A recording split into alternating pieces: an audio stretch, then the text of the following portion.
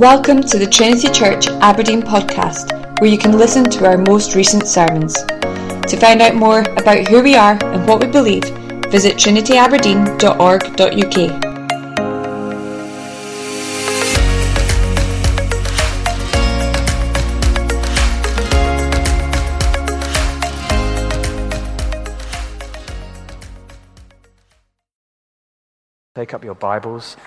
May we hear from the living God. And we're going to have two readings now. First one from Matthew chapter 28.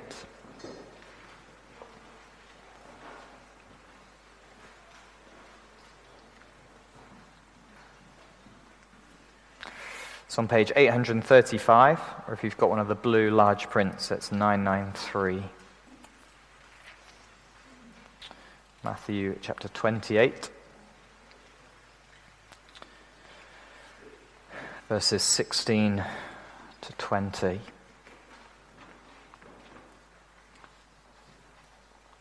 Famous words of Jesus after his resurrection as he meets with his disciples.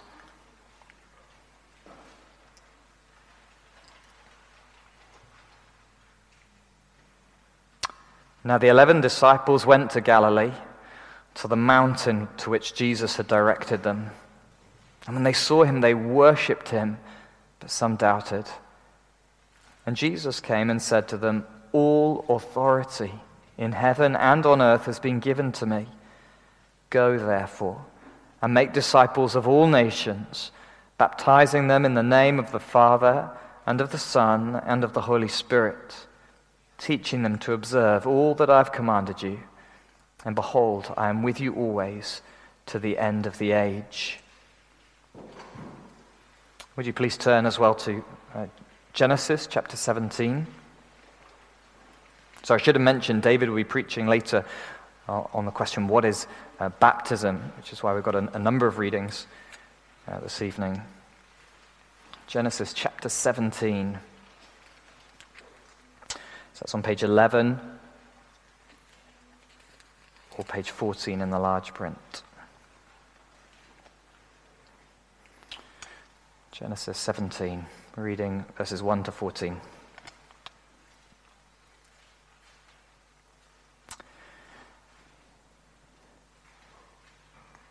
Now when Abram was 99 years old, the Lord appeared to Abram and said to him, "I am God Almighty.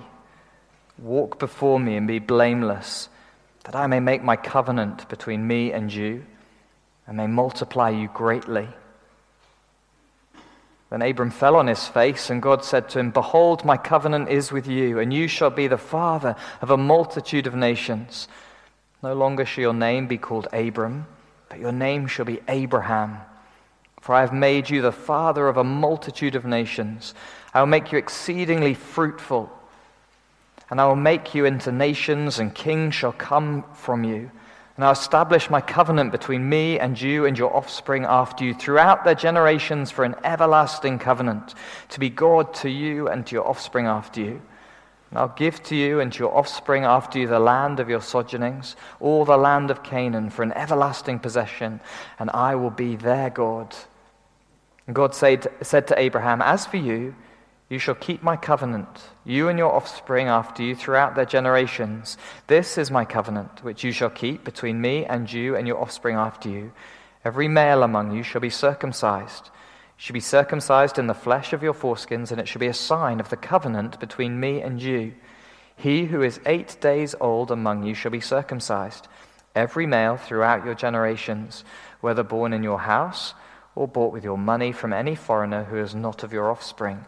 Both he who is born in your house and he who is bought with your money shall surely be circumcised. So shall my covenant be in your flesh as an everlasting covenant. Any uncircumcised male who is not circumcised in the flesh of his foreskin shall be cut off from his people. He has broken my covenant." These are God's words to us. Several years ago, there was a song in the charts by an artist called Jess Glynn. Don't worry if you've never heard of Jess Glynn. Some of you are smiling. You've heard of her, some of you haven't. I've never heard of her. Jess Glynn is one of these people that now appears on my phone. Courtesy of my children, when I try to listen to music, I find all sorts of strange things popping up. People I've never heard of, songs I've never heard of. Sometimes I listen to them. And this is what Jess Glynn sang about. She said this, or she sang this: "I won't wear makeup on Thursday. I'm sick of covering up.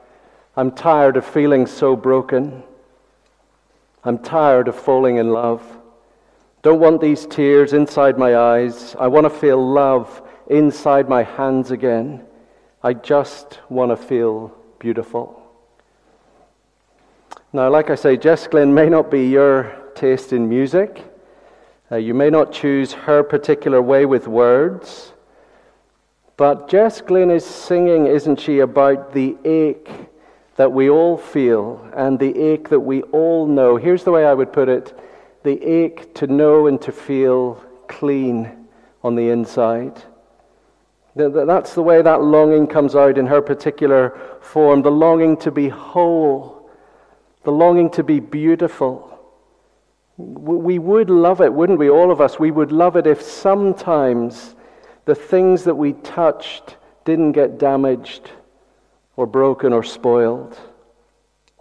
We'd love it, wouldn't we, if the relationships that we entered didn't break. And we would love it if we never, ever felt dirty. I think in our day and age, outward dirtiness, outward uncleanness, it's something we don't really feel that much anymore, is it? Many of us. We live in such a clean place. We live in such a clean part of the world, in such a clean time in world history for our part of the world. But of course, many people today don't have the access to cleanliness, do they, that we have? And we only need to go, I wonder what the threshold is. 2 days without a shower? 1 day without a shower? 3 days? I wonder where your yuck factor is. Probably different, isn't it, between us? How far would you go without a shower? The Bible says that outward yuck feeling that we all know wherever we place it, that outward yuck feeling is an inward reality for all of us. We are dirty. The Bible also says to us, because that's what we are like, what if in this world in which we live there is one perfect person who is completely beautiful, unsullied, untainted, unspoiled, unbroken? Both those things are true, friends, this evening. Left to ourselves, inside we are dirty. And yet God has given us in the person of the Lord Jesus Christ one person who is not like us. Perfectly clean, spotless, never feeling that inward taint of corruption. I want to make a very simple statement as we spend 2 Sunday evenings, this evening and next Sunday, looking at baptism and thinking about this thing I guess we're all familiar with. We've all seen it, perhaps in different forms, in churches. Whether you've seen it, a baby being baptized, an infant being baptized, whether you're more familiar with full immersion, somebody going right under the water. You've seen that done in a church, in a tank, or in the sea, in a river. Baptism is one of those things that just happens in churches, doesn't it, in different forms, and we don't often stop to think, what is it saying to us? Why is it there? Why has God given it to us? I want to make a very simple statement over both Sunday evenings, try and explain it and defend it to you, and it's this. Baptism is there to show us that part of being friends with God, belonging to God, part of being friends with Him is being washed by Him. That's why baptism is a sacrament with water. Baptism is about how God takes the life of the one perfectly clean person in the world, the Lord Jesus. Baptism is about how God takes His perfect life and makes you and I share in that life. Baptism is part of how God gives us that life. Baptism is a token of it, a sign of it, a seal of it, that the perfect life of the Lord Jesus Christ really, really has become my life.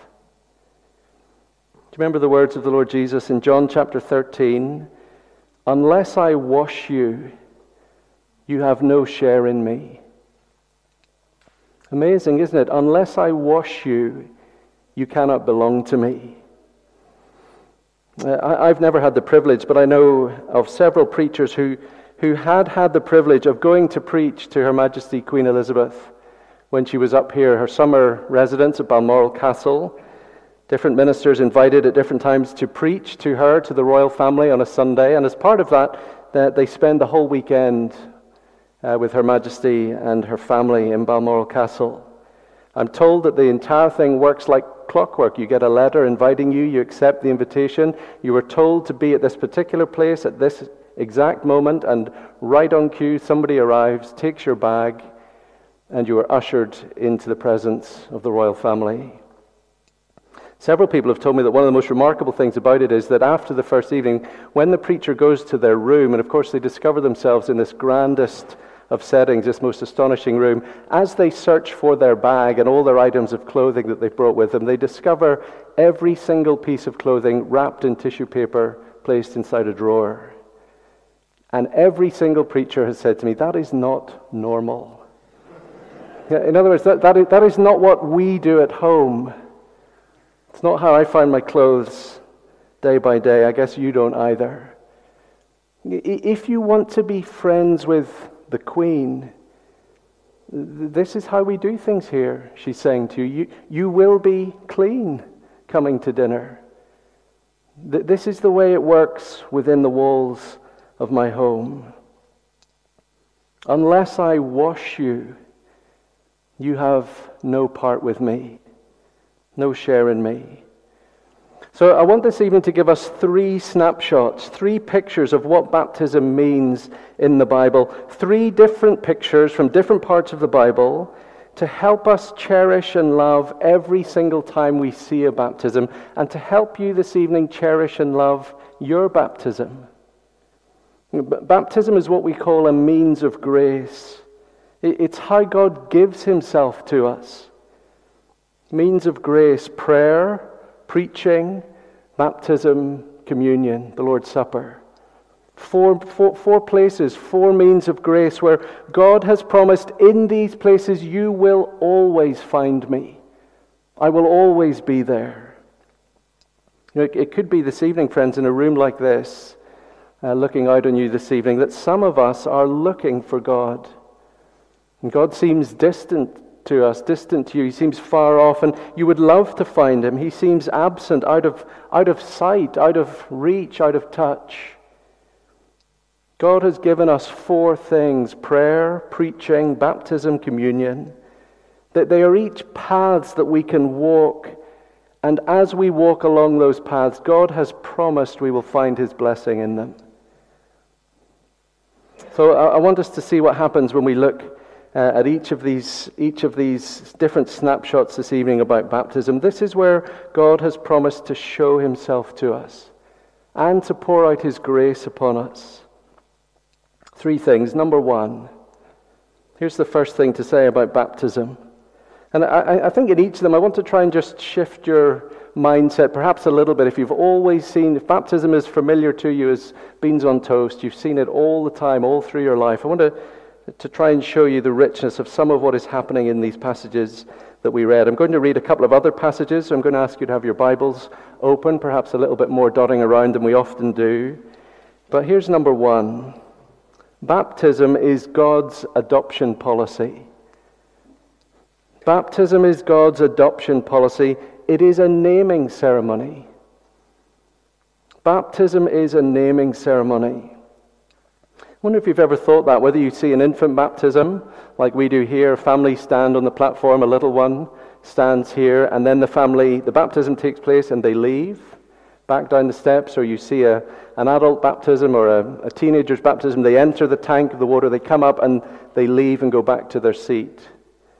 The Bible says that when that person steps up onto the stage and then leaves the stage, or leaves the platform, leaves the water, whatever it is, they leave with a new name. God has renamed them. So just open the first passage, Matthew chapter 28, and have a look at it again. The 11 disciples went to Galilee, to the mountain to which Jesus had directed them. When they saw him, they worshipped him, but some doubted. Jesus came and said to them, "All authority in heaven and on earth has been given to me. Go therefore and make disciples of all nations, baptizing them in the name of the Father and of the Son and of the Holy Spirit, teaching them to observe all that I have commanded you. And behold, I am with you always, to the end of the age." I wonder if you know that in Matthew's Gospel, Matthew begins his account of Jesus' ministry in chapter 3 with Jesus' own baptism, and he finishes Jesus' ministry with Jesus' words about baptism. His ministry begins and ends with this washing.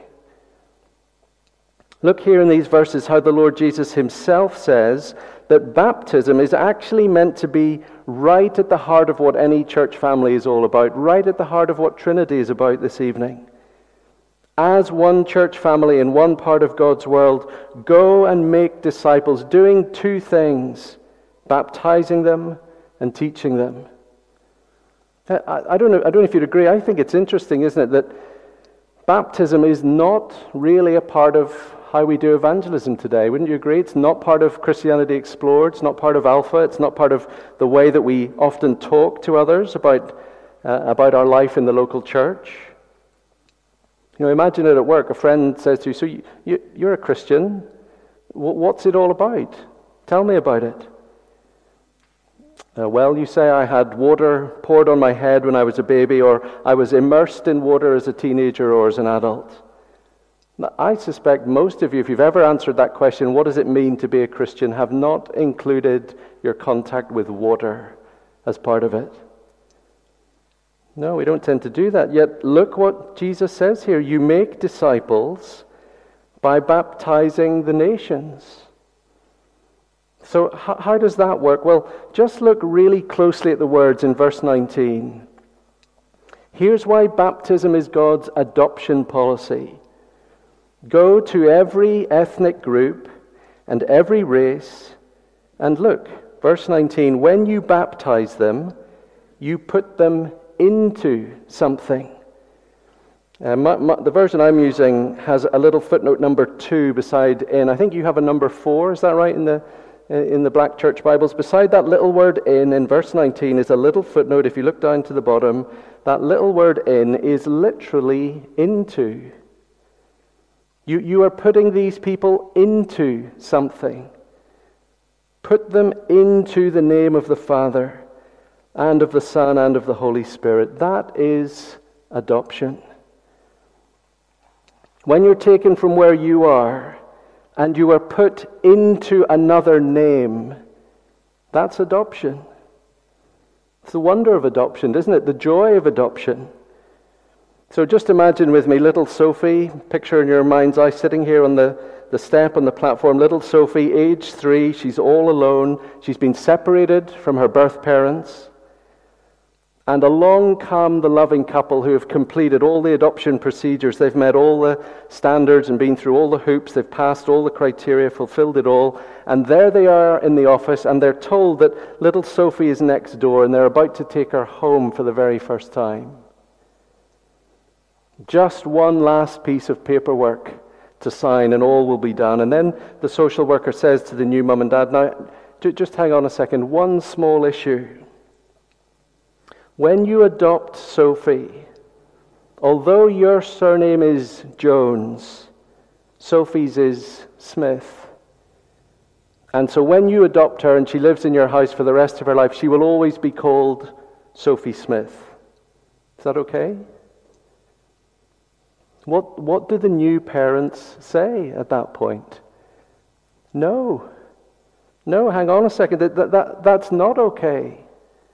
No, when we adopt her and she comes into our home and becomes part of our family, she will receive our family name. She will belong to us that completely, that fully.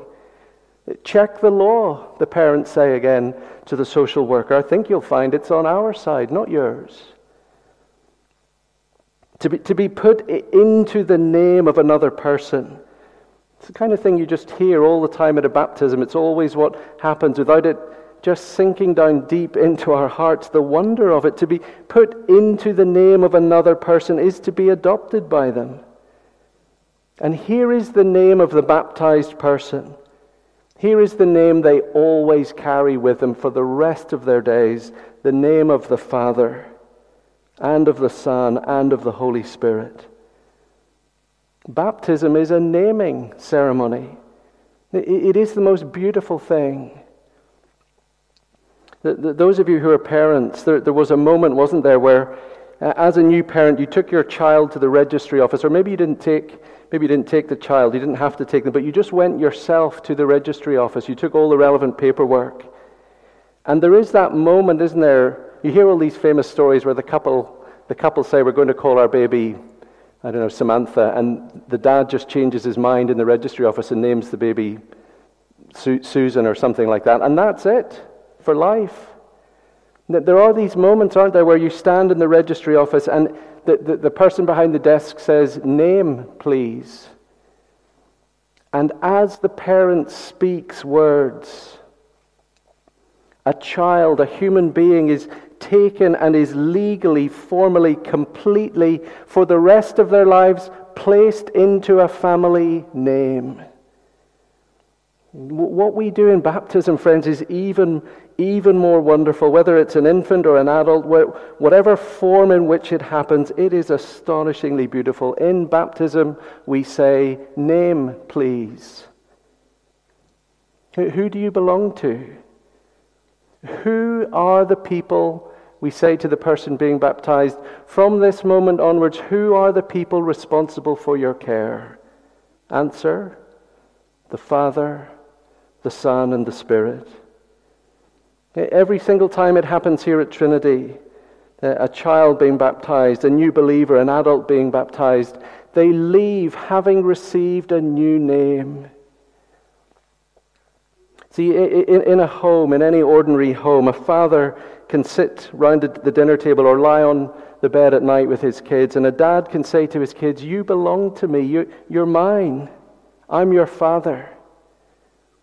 But in baptism, that same natural earthly father can also say to his children who have been baptized, but you also belong to your heavenly Father. You belong to the Lord Jesus. You belong to the Holy Spirit. And you belong to God as truly as you belong to me. You are in His name as much as you are in the Gibson name, the Smith name, the Jones name. Do you know what else it lets a human father do? Whether the father says this out loud or shows it through his love and care, it lets a human father say to his children, and your heavenly Father will never, ever let you down. Your heavenly Father will never make mistakes like I do. He doesn't lose his temper. He doesn't grow frustrated. He'll never become impatient. That Father will say to you, because you are in His family, He will never, ever turn you away or kick you out. You're His. Look what the Lord Jesus says in verse 20 right at the end. Behold, I am with you always. Always. Some of you I know have seen adoption. You've experienced it perhaps yourself. You've watched others do it. It is the most stunningly beautiful picture of the gospel, isn't it? To watch a child bearing a new name that years ago they didn't have, to be as equal an heir within that family as the blood-born children of mum and dad. The child is theirs. Oh, because you're in my family, you are with me to the very end of the age. It's true, isn't it, that some people change their names, don't they, eventually? For whatever reason, they change their name through deed poll. I didn't like that name. Don't know why my parents chose that name. Or the family name becomes associated with something so awful. I'm ashamed of that name. I'm scarred by it. I'm haunted by it. And I want to be free. I want a fresh start, a clean break. I want a new name, a new identity. Every single time we baptize a child or an adult, that is what we are doing, friends. We're saying to that precious person, your family name is in the family tree of Adam. You have your parents here, standing here beside you, mum and dad. You have your father's quirks, you have your mother's failings and foibles. They are stitched into your DNA, and you will have those things for life probably. And yet, in His grace, do you see why this is called a means of grace? In His grace, God reaches down into that natural family in the family of Adam and says, let me move you from there to here. Let me put you now in my family. With all your Adamic traits, let me say that you are mine. And it is the first step towards changing you and making you new. So here's the question. Why not just use words to say all of that? I think if you went to the registry office to register a new baby, there would be some strange looks if the registrar held out water to you in some way. Words are sufficient. Words are sufficient, aren't they, in the registry office? So why does God actually use water to do it? Why actually something physical that we can see and touch and feel? Why is it actually applied to the human body? When we have our next baptism, why not just have the parents up here with the infant or the teenager or adult who's being baptized? Why not just get them up here and say to them, we now transfer you into the name of the Father, the Son, and the Holy Spirit? Why not just use words? Well, here's where I want you to turn back to Genesis chapter 17. Turn back just to that passage, please. And here's the second thing to say. Number 2. Baptism is not just God's adoption policy. Number 2, baptism is God's body language. Baptism is God's body language. It is a signpost ceremony. Baptism is a signpost ceremony. I wonder if you noticed as Will was reading this amazing passage, God speaking to Abraham, did you notice there are 2 words that come again and again through these verses? I will. I think you begin to notice it about verse 6. I will make you exceedingly fruitful. I will make you into nations. I will establish. I will give to you. I will be your God. I will be their God. Look what is right at the heart of what God is going to do. Verse 7. And I will establish my covenant between me and you and your offspring after you, throughout their generations, for an everlasting covenant, to be God to you and to your offspring after you. The covenant promises are all about relationship, aren't they? God is making a promise of relationship here. Yes, God is promising land. Yes, God is promising children. But at the heart of it all, the heart of it all is relationship. I will be yours, and you will be mine. See the end of verse 8. I will be their God, your children's God. What I am to you, Abraham, I promise I will be to your children. Now that's what God says, it's what he speaks, but what does he then tell Abraham to do? Verse 10. This is my covenant which you shall keep between me and you and your offspring after you. Every male among you shall be circumcised. You are to undergo circumcision, and it will be a sign of that relationship, a sign of the covenant between me and you. So just keep putting the picture together in your mind. God speaks, yes, words, but then Abraham has to act. And what we learn is this. God speaks in body language. God speaks in body language.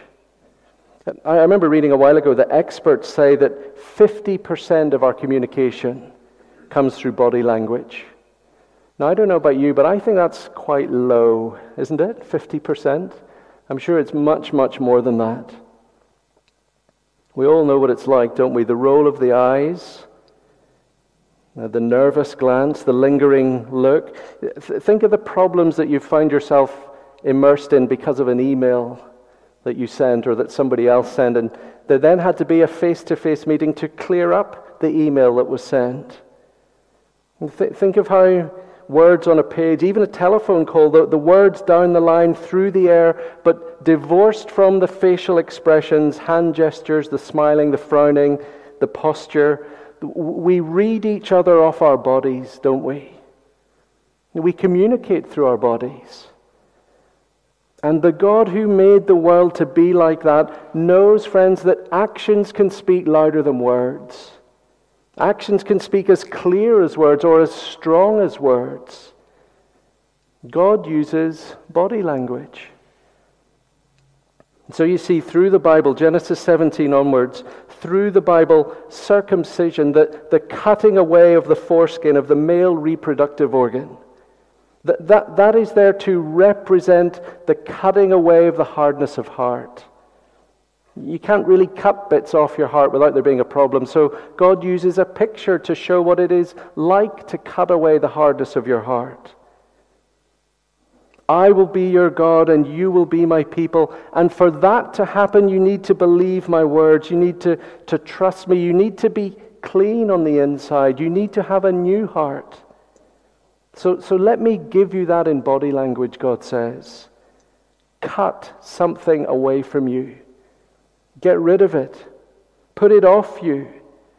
So that you can hear me saying to you in body language, cut off your rebellion and your pride. That's how serious it is. Cut off your stubbornness. Cut off your lust and belong to me. The body language reinforces the message, doesn't it? Every single Israelite male, child, or adult carries from Genesis 17 onwards, carries literally on their body God's promise. It is so much more memorable than words. Body language amplifies it, turns up the volume. The Israelite male knows for the rest of his life, my very own body is speaking to me. My very own body says to me, I am not my own, but belong to God. Now, some of us are thinking, yes, but what has that got to do with baptism? I want you just to turn forward to the New Testament to one other passage, Colossians chapter 2. Colossians chapter 2, you'll find that on page 983. If you're using the Church Bible, page 983.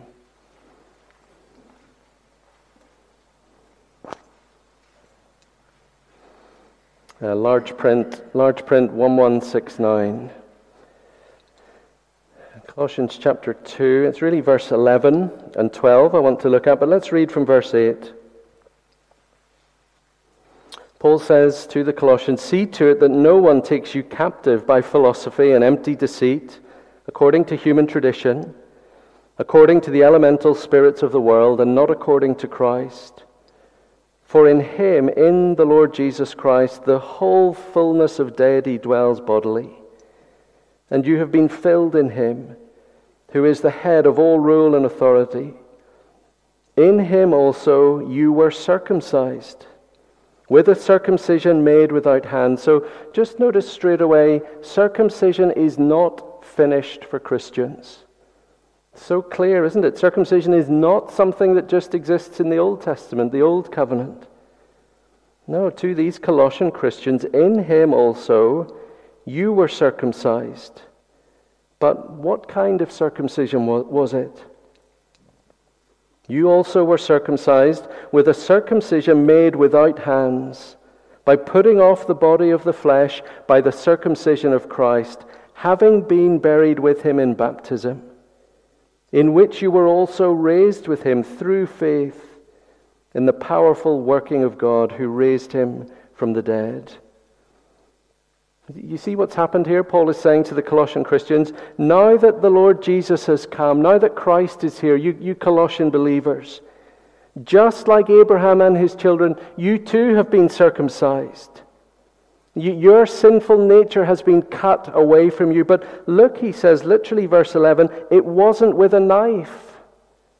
When you were circumcised, it wasn't circumcision done by the hands of men on an operating table. No, this circumcision was done by Christ when you were baptized. See, if you look at verses 11 and 12 again, here's what they're saying. In Jesus you were circumcised having been baptized. Isn't that clear? Verse 11, in him also you were circumcised. Just leave out the next bit, go straight to verse 12, having been buried with him in baptism.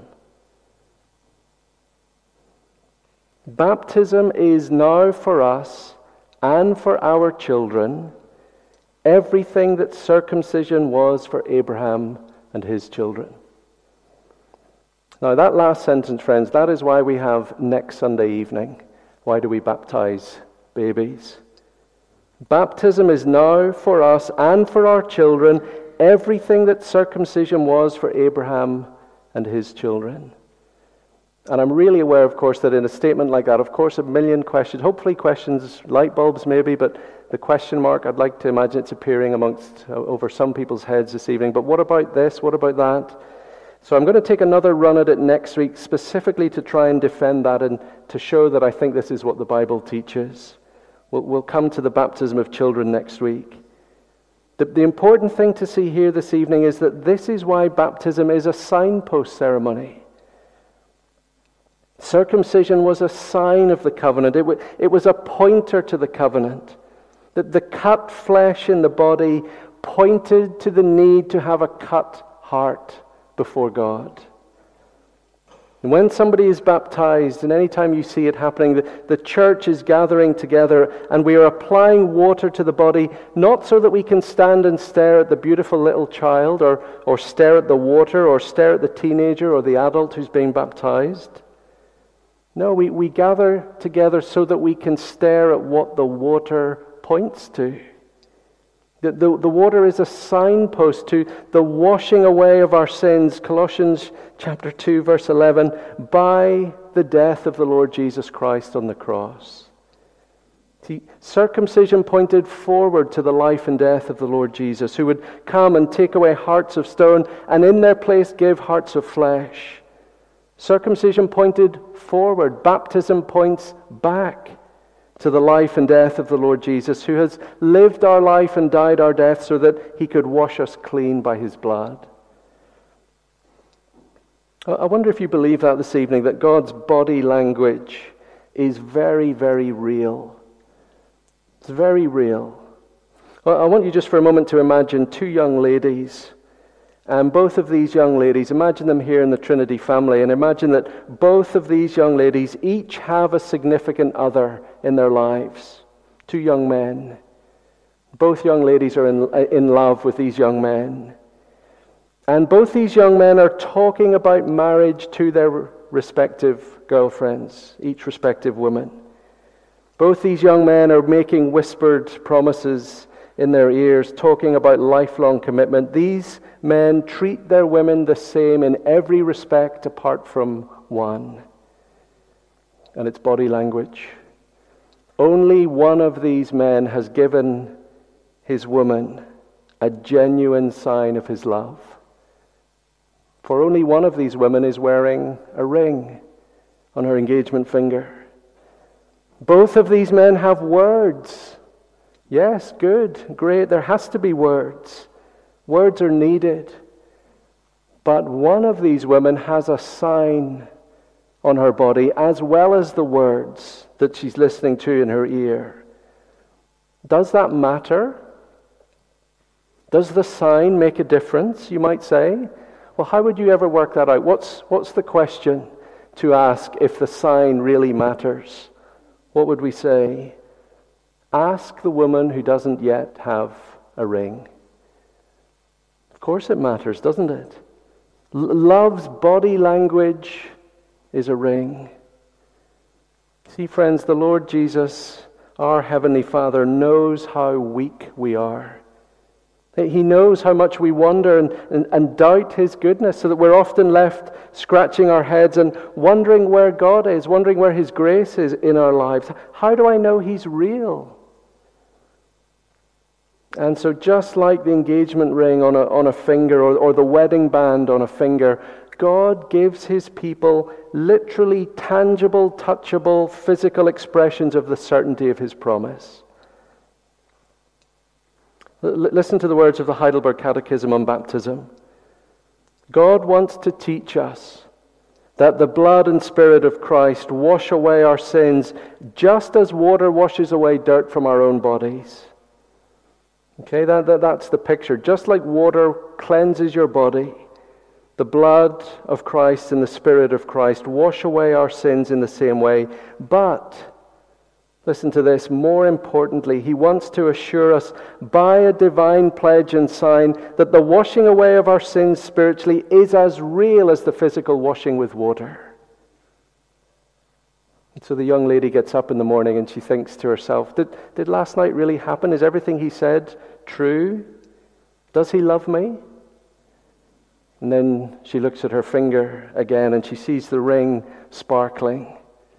Ah, yes, she says, I know, I remember, I feel it. I feel it. I know it. It's real.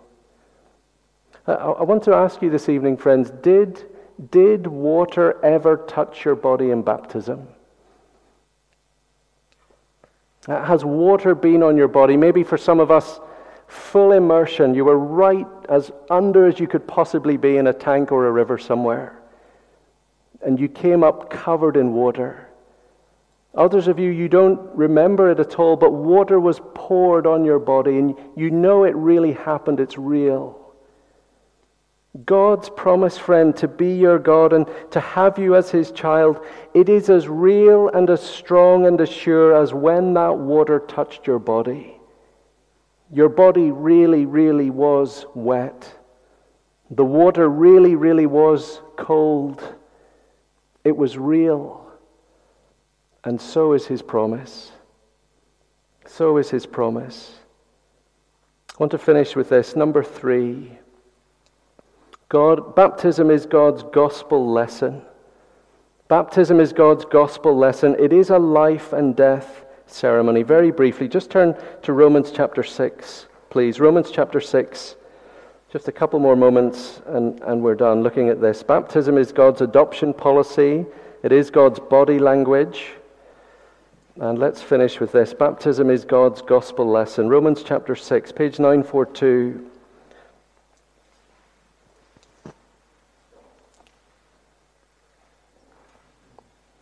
Page 942, Romans chapter 6, verse 1. What shall we say then? Are we to continue in sin that grace may abound? By no means. How can we who died to sin still live in it?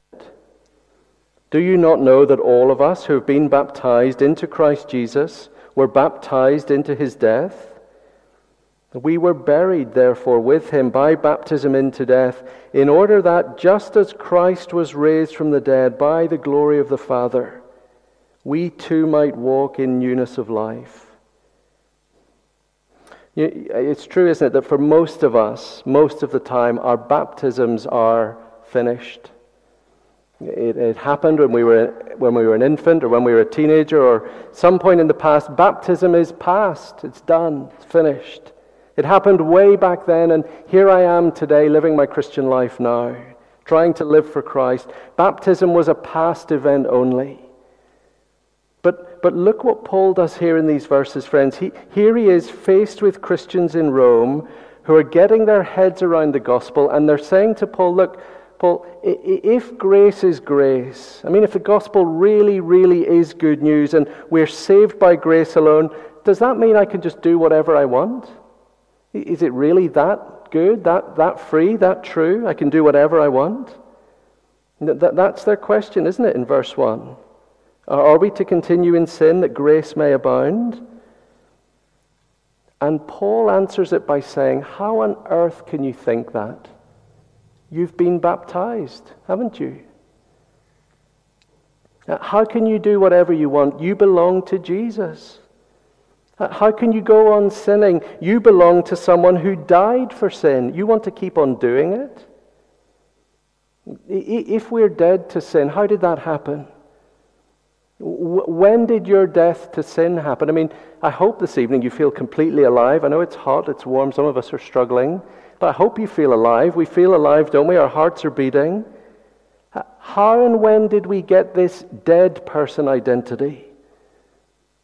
And Paul is very clear about what happened, isn't he? Verses 3 and 4, we got it when we were baptized into Christ's death. Verse 4, we were buried with him through baptism into death. I wonder if you've ever noticed this before about baptism. It's an astonishing thing to say, isn't it? I have never been to a baptism that is an unhappy occasion. They're always joyful, wonderful moments. Friends, family are all there together. I have never seen baptism as a sad moment. And yet, Paul is unambiguous here, isn't he? When someone is baptized, that baptism joins the person to Jesus' death. And it's because in the Bible, water is often just as much a symbol of death as it is of life. We drink water to live, but the Bible is full of water that floods and drowns and kills. Noah and the ark. Water is deadly. You can be submerged in water, killed in water. And you see, friends, whether it's a full immersion baptism or whether it's water pouring down on the head, we all know use enough of it and stay under it long enough, and you will be dead. You see, baptism is a picture of dying with Jesus. Baptism is that moment when we publicly show to the world that we are joined to a person who died. How did we get that identity? The text is clear, isn't it? We got it by being baptized. Because baptism is a picture of one dead man sharing that death with his people. Some of you know the name of Matthew Henry. He was a famous Bible commentator in the 17th century. Let me finish by telling you about Matthew Henry. He said this. He said that the first thing he did when he saw his children misbehaving was to grab them by their what? I wonder as a parent what you'd like to grab your children by, what you reach for when they're misbehaving, when they're driving you up the walls. Their ears, scruff of the neck if you could. Matthew Henry said this, when I see my children in need, wandering from the right path, I grab them by their baptisms. I grab them by their baptisms. Isn't that what Paul is doing here in Romans chapter 6? Baptism is a life and death ceremony, and when he sees Christians wandering off the path, he grabs them by their baptism. Hey, he says to them, you entered the life and the death and the resurrection of the Lord Jesus. Have you forgotten who you are? You are married to a dead man, to a living man. You are married to a man who died for sin. Why are you living in sin? You married a man who has been raised to life at your Father's right hand. That is who you are. That is your life. I'm almost certain that the buffeting of life's ups and downs are seriously destabilizing some of us this evening. It's happening, isn't it? Of course it is. Pulling us off to the side. Maybe you're really aware that you are being pulled away from the Lord Jesus. Maybe you're beginning to make choices and take steps, relationships, your online life, your career choices. Things are pulling you away from the Lord Jesus. I want to ask you this evening, have you been baptized? If you have, then you have entered the death and life of the Lord Jesus. Martin Luther, when he battled spiritual depression, he did what many of us don't do anymore, but he did the right thing. He came back again and again to his baptism. And through the dark shroud of doubt and despair, to the devil who he believed was tempting him and assailing him, Martin Luther would shout out, I have been baptized. I have been baptized. Do you know what he was doing? He was preaching the gospel to himself. He was saying out loud who he was in the world. God has adopted me. I am his child. God has put his signposts in the world pointing to the death of the Lord Jesus.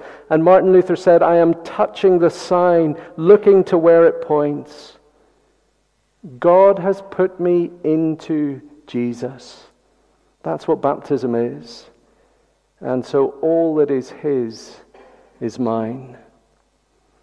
Amen.